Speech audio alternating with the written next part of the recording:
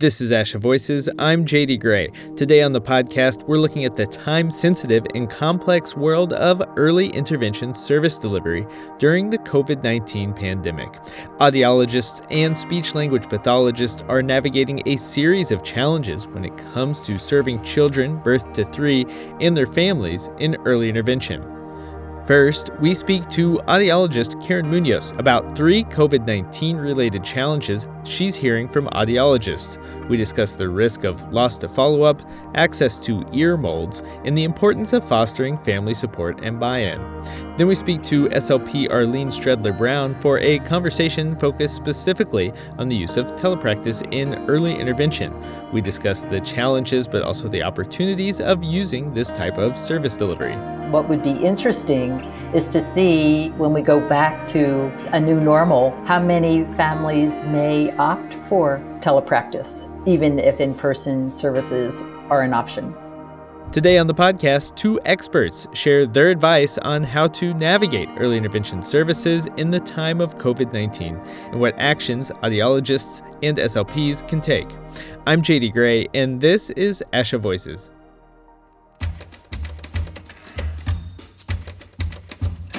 Support for Asha Voices comes from Asha Professional Development. The popular Asha Connect conferences have moved online to keep registrants safe during COVID-19. This online event for SLPs will take place from July 8th through 20th. Register now and save $100. Visit asha.org/events/connect to learn more. We'll begin the episode with audiologist Karen Munoz. Munoz is a faculty member at Utah State University, where she serves as the head of the Department of Communicative Disorders and Deaf Education. And she also serves as an associate director for the National Center for Hearing Assessment and Management. At the start of our conversation, Munoz identified 3 common challenges she's hearing from audiologists during the COVID-19 pandemic. Well, I'm hearing a lot of concerns about access to audiologists during this time. And so parents of kids with hearing loss being able to get services they need is a bit of a problem right now.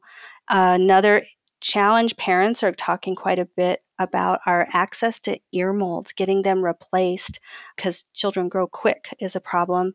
And then knowing how to support parents and helping them be able to do the things they need to do for their child's hearing loss day to day seems to be getting a little bit lost in the process as well.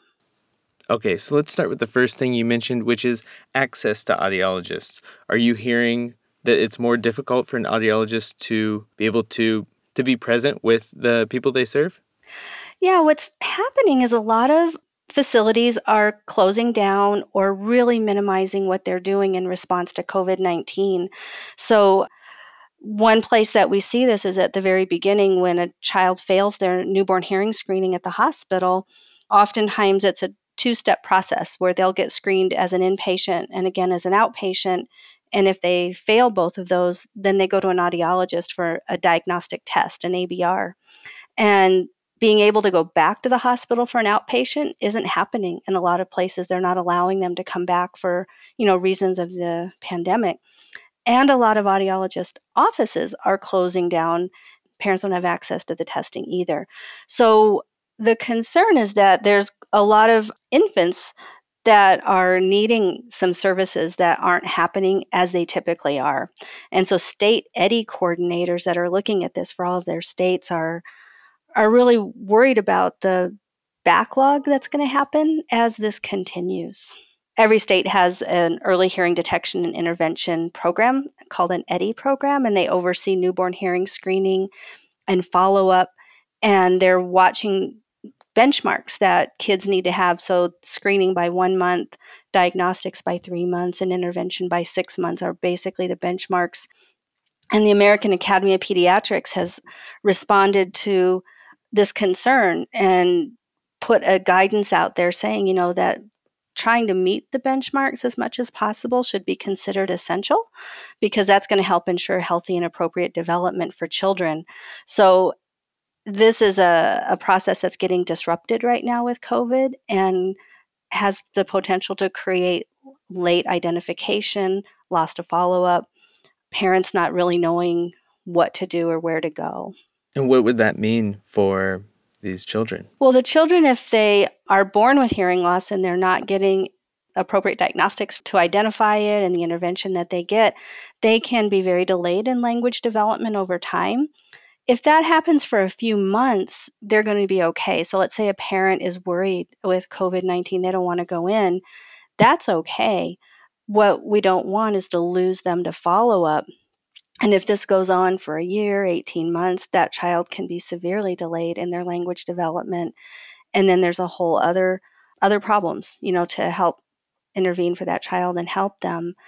So working through how to keep in touch with families and help move these services along are a challenge right now that everyone needs to be working through. Are there anything audiologists can do right now? Any steps they can take today? Yeah, I've heard of some really creative things that audiologists are doing. Some are offering like drive up OAE screenings. They can stay in their car. You can do the test while they're asleep. And the otoacoustic emission test, or OAE, is a real quick portable test. And the audiologist can take it to the car, screen the baby. And if they pass, they're done. The parents don't have anything else they need to do. If the baby fails the screening at that point, then looking at when to get the infant diagnostic test done is really going to be the next step. I've had some other audiologists sharing that they're planning to expand the when things open up more in their states by offering evening and weekend clinics to try to help meet this backlog demand that's building up in their area.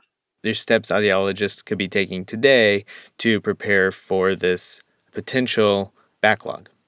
Absolutely. I think planning for it is a really important step for it, knowing that these complications are happening and looking at what they can do when restrictions start to lift and people can start to come in more for appointments, what they can do to not have a really long waiting list.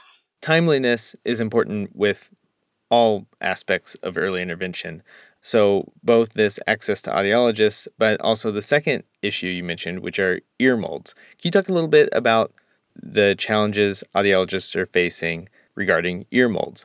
Absolutely. So parents are really concerned about their children being able to get replacement ear molds. What happens with early intervention for kids that have a hearing loss and are using hearing aids is that they've got to have ear molds that fit and snug in their ear. That's how the sound gets sent into their ear the way that it's supposed to. And as they grow, kids can need ear molds as often as every month in that first year of life. So early intervention up to age 3, they're getting ear molds quite frequently during that time just because they're growing. We're doing a study right now where we're providing virtual support for parents of kids that are learning how to manage their young child's hearing aids. We actually started it last summer, happened to be still in it. And so we're talking with parents all over the United States that are participating in the study. And I was talking with a father, and he was telling me about his young son. And this study involved talking with him every week for 6 weeks. And each week he would talk about the ear molds getting looser and looser and beginning to feed back. And he was really getting worried about the hearing aids falling out and losing them and the feedback, getting so bad that maybe he can't even put the hearing aids on at all. And what that means is if the child can't wear the hearing aids, they're not accessing sound. And if that's not happening, they're not learning language the way that they need to. So they can become, just get really behind in that kind of development. And we're seeing an increased number of children potentially falling behind because they aren't having access to getting their ear mold updated. Right. So in talking to audiologists about, well, what are we doing? Because this is a problem all over. Some audiologists describe, just being in a very controlled environment. One parent, the child come in to get that ear mold impression so that they can get the ear molds ordered, reducing the number of people that are, say, in a waiting room or close together. They can really keep that social distancing going and they can control that. But another thing that they are doing is seeing if they can send the ear molds straight, have the company send the ear molds straight to the parents so that eliminates the visit to fit the new ear mold on their ear. A challenge with that is parents need to then cut the tubing. So a new ear mold comes with this really long tube on it because it needs to be cut specific for each child and their size. And so to respond to that, last week actually, we created a video to teach parents how to cut that tubing and put it up on our heretolearn.org website so that if parents are getting ear mold sent to them, their audiologist could direct them to this video tutorial that shows them how to cut the tubing. And we've got that in English and Spanish to help meet that need. Is it something you feel confident parents can take on? Oh, yeah. It's not uncommon for audiologists to teach parents how to do this, but I think it's more the exception than the rule. And where we're at with things right now, it may need to be what's more commonly done versus the exception. This kind of is the perfect lead into the third thing that we're going to talk about, which is parental support, because you have to have buy-in to have the parents willing to cut the tubing or to provide that type of support. So let's talk now. What is the other challenge that you're hearing about regarding parental support? One of the things I'm hearing quite a bit about from parents and also parent support organizations is that parents are really feeling isolated right now. We've got a lot of parents, especially those that are newer to their child's hearing loss, feeling really uncertain about what they're doing. And so I've talked to some audiologists finding out what they're doing, and it really varies across the country, but some audiologists are calling those families and checking on them, seeing how it's going, using video conferencing to help them with what they're going through, teaching them things, also sending them online resources. But that's not happening everywhere. One thing I think audiologists can do is reach out to their state EDDI program or their Hands and Voices chapter and find out what is happening in their state to help get parents connected. Are you also hearing other services that are perhaps being delayed, such as cochlear implant surgeries? I have heard a number of people talking about their child was scheduled for surgery to get cochlear implants, and then the pandemic came. And that is a surgery that is being delayed. So there are parents that are waiting to see when their child can get their surgery and uncertain when that's going to happen. And that's difficult for parents because that means their child is waiting longer for the sufficient and appropriate access to sound that they need to develop spoken language. So it sounds like, Karen, this is kind of just chapter one, and there could be a potential backlog of services that need to be addressed, and so there will be more on this later. There will. And, as this unfolds and as we go forward, we don't know what types of challenges are going to continue or show up. And so I think thinking in a flexible manner about how do we help meet these needs and how do we meet them in a way that each parent is ready for. Karen, thank you. Thank you. I appreciate the opportunity. Visit ASHA.org to find the latest setting-specific COVID-19 updates and resources, including an audiology virtual town hall featuring ASHA Voices guest Karen Munoz. Find it all by going to ASHA.org and using the COVID-19 updates banner to navigate to the information you need. We're going to take a quick break, and when we come back, we'll hear from an SLP who has almost 20 years of experience with telepractice in early intervention. She shares advice and considerations for getting the most out of this service delivery format.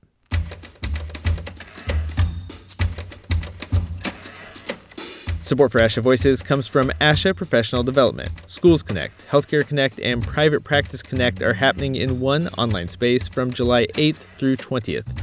Join for a curated and comprehensive learning experience for SLPs and earn plenty of ASHA CEUs. Go to asha.org/events/connect to learn more and save $100. Arlene Stredler Brown has almost 20 years of experience with telepractice in early intervention. Stredler Brown is an SLP, and she works as a clinical faculty member at the University of Colorado and as an adjunct faculty member at the University of British Columbia. She's also a coordinator for the Colorado Early Hearing Detection and Intervention Alliance. Because of her experience and expertise, I asked Stredler Brown to join me for a conversation about the opportunities and challenges telepractice provides for early intervention services. Beginning with opportunities, Stredler Brown mentioned that telepractice is allowing for continued services at a time when otherwise services might stop. And just as Munoz noted, Stredler Brown also mentioned the opportunity to employ a family-centered or coaching approach. Because of the need for strong parental support and buy-in for this service delivery format, I asked Stredler Brown how parents view telepractice. Parents, in my experience, are all over the board. Some embrace it. People in rural areas are more likely to embrace it. But because of our reaction to COVID-19, people everywhere have the opportunity. Before the COVID-19 pandemic impacted our service delivery, I'd say some people were more cautious. They saw telepractice as being less than. Some interventionists, some SLPs felt that way. Service coordinators with Part C, according to one study, very much felt that telepractice couldn't measure up to in-person services. And I think parents were influenced by the professionals in their lives, by the therapist's willingness or the service coordinator for the little one's willingness to endorse telepractice. But now things have really shifted. And by and large, people are saying they would rather get services this way than not have services at all. What would be interesting is to see when we go back to a new normal, how many families may opt for telepractice, even if in-person services are an option. Are you suggesting that maybe this will change some of the public perception of telepractice? I am suggesting that, and I'm suggesting that because people who did telepractice even before the COVID-19 issue usually said it was a little odd at first and I got used to it. And many interventionists said, I am coaching way more than I was coaching in in-person sessions. And they have almost all reported that they will coach more now in the in-person condition because they appreciate what the strategies are that help parents. So I think that we're going to see the same, even though many people were kind of forced into telepractice instead of choosing to work into it gradually. One thing I think that's interesting is that you mentioned that telepractice can lead to more coaching. And I'm wondering, what is it about telepractice? What is it about that format that creates this opportunity? So I often saw therapy in the in-person condition where, yeah, you were in the home, but maybe you brought a toy bag with you. And sometimes a parent, when I arrived at the house, would say, oh, I'm so glad you're here because I'm just going to run to the other room and do the laundry.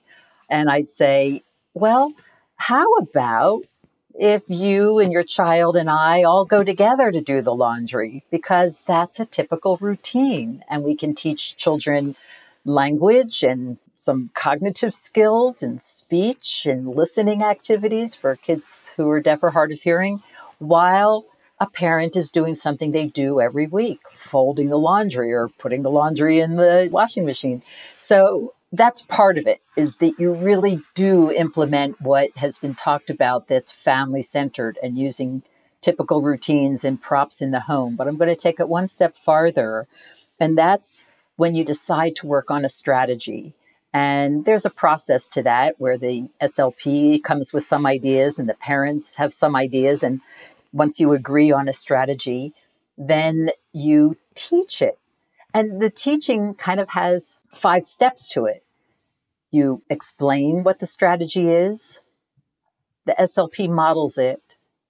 Then you talk with the parent about how that worked for your child. Then the parent does it. And then after a little bit of time, you stop again and SLP and parent or parents talk about how did that feel to you, to the parent, implementing that strategy. You also talked about if you're in person, you might say, oh, you're doing the laundry, let's go and we'll use language to talk about folding the clothes. But in telepractice, it might be difficult to go from room to room in that way. So what would you suggest? How can you incorporate the family and everyday activities in front of a screen? Back in the early 2000s, we did not have devices that you could move easily from room to room, but we do now. I'm not going to recommend doing telepractice on a phone, but I've done it, when that's the best way to connect or the only device a family has. But an iPad or any kind of notepad, a laptop are very easy to carry around. And parents take them outside and they take them into different rooms in the house.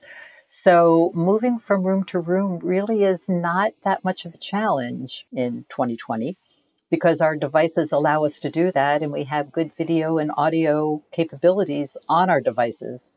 Even though external mics might help, we do have pretty good access. So I think you can move from room to room really quite easily.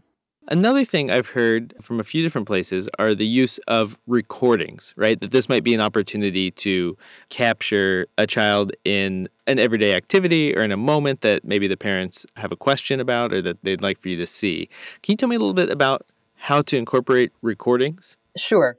Recordings used to be a problem for programs because of privacy issues. So for starters, you need to be using a software platform that is HIPAA compliant. That said, some programs still feel that there are privacy issues, and Colorado's Part C program has the parents sign some paperwork about whether to allow recordings or not. We also have providers who might be sensitive to whether they want to be recorded or not. But let's assume a recording is okay and that you've managed your privacy issues and met the standard that needs to be met. I think recordings often are just the push of a button.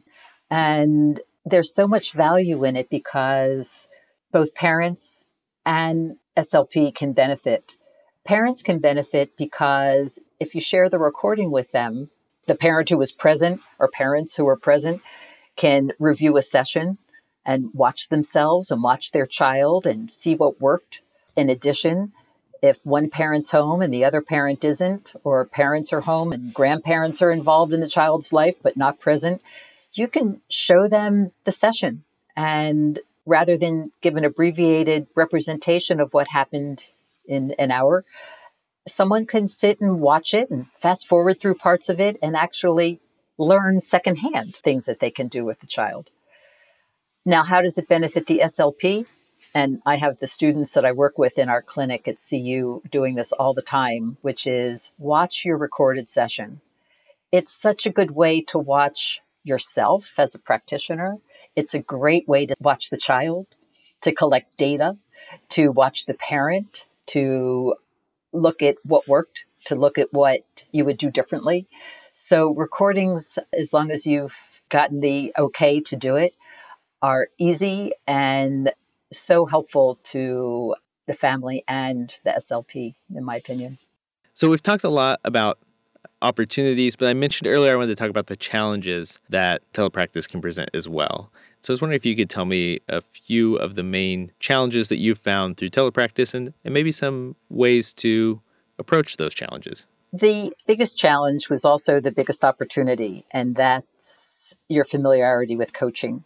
If you're coaching in the in-person condition, the switch to telehealth is simple. I was just talking with a colleague earlier today in Florida who said, and I totally agree, that if you thought you were coaching, but you really weren't, if you thought you were teaching the parents strategies, but really you kind of got involved in just doing the work with the child because you were engaged, the child was doing well, and you never turned it over to the parents to try to implement the strategy, if that's your model of intervention in the in-person condition, you're going to run into a lot of surprises in the telepractice condition.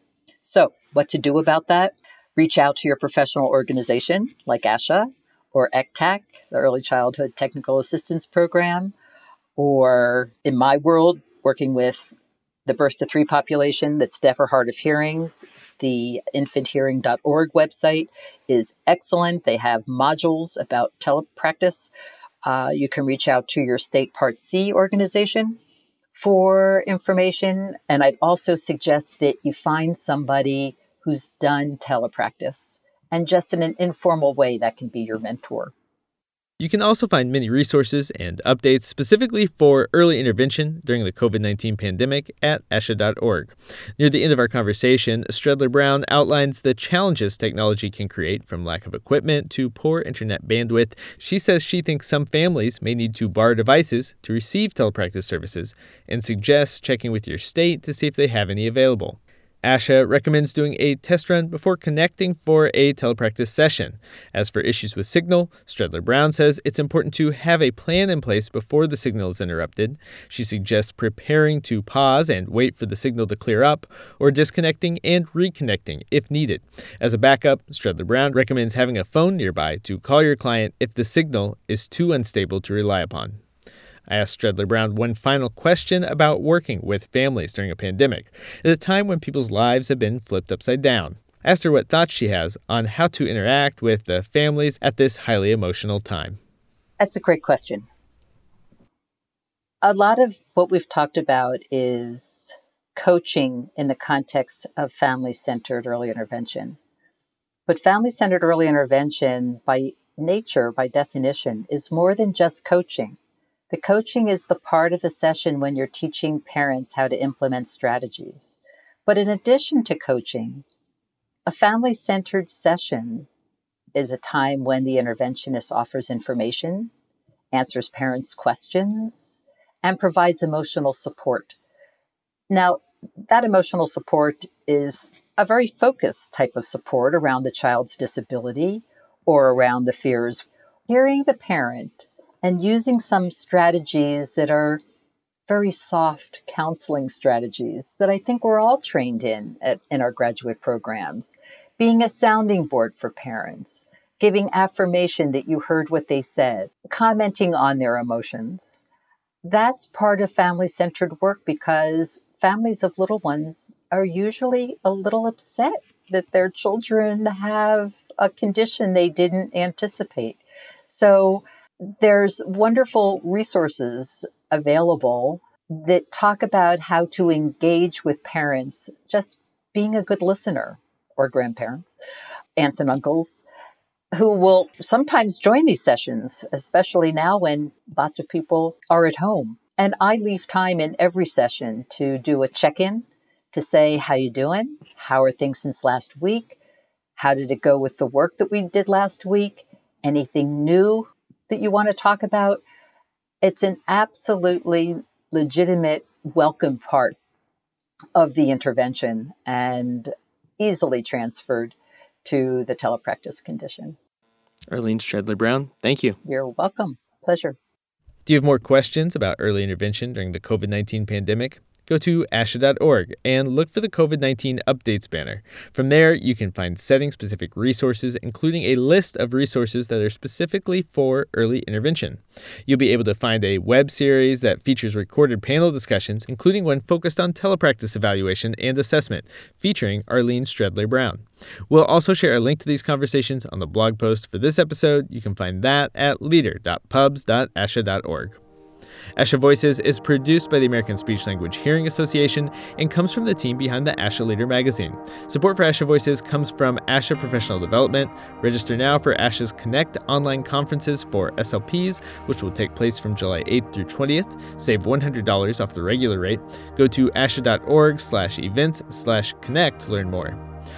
Production assistance for ASHA Voices comes from Pamela Lawrence. I'm JD Gray, and this is ASHA Voices.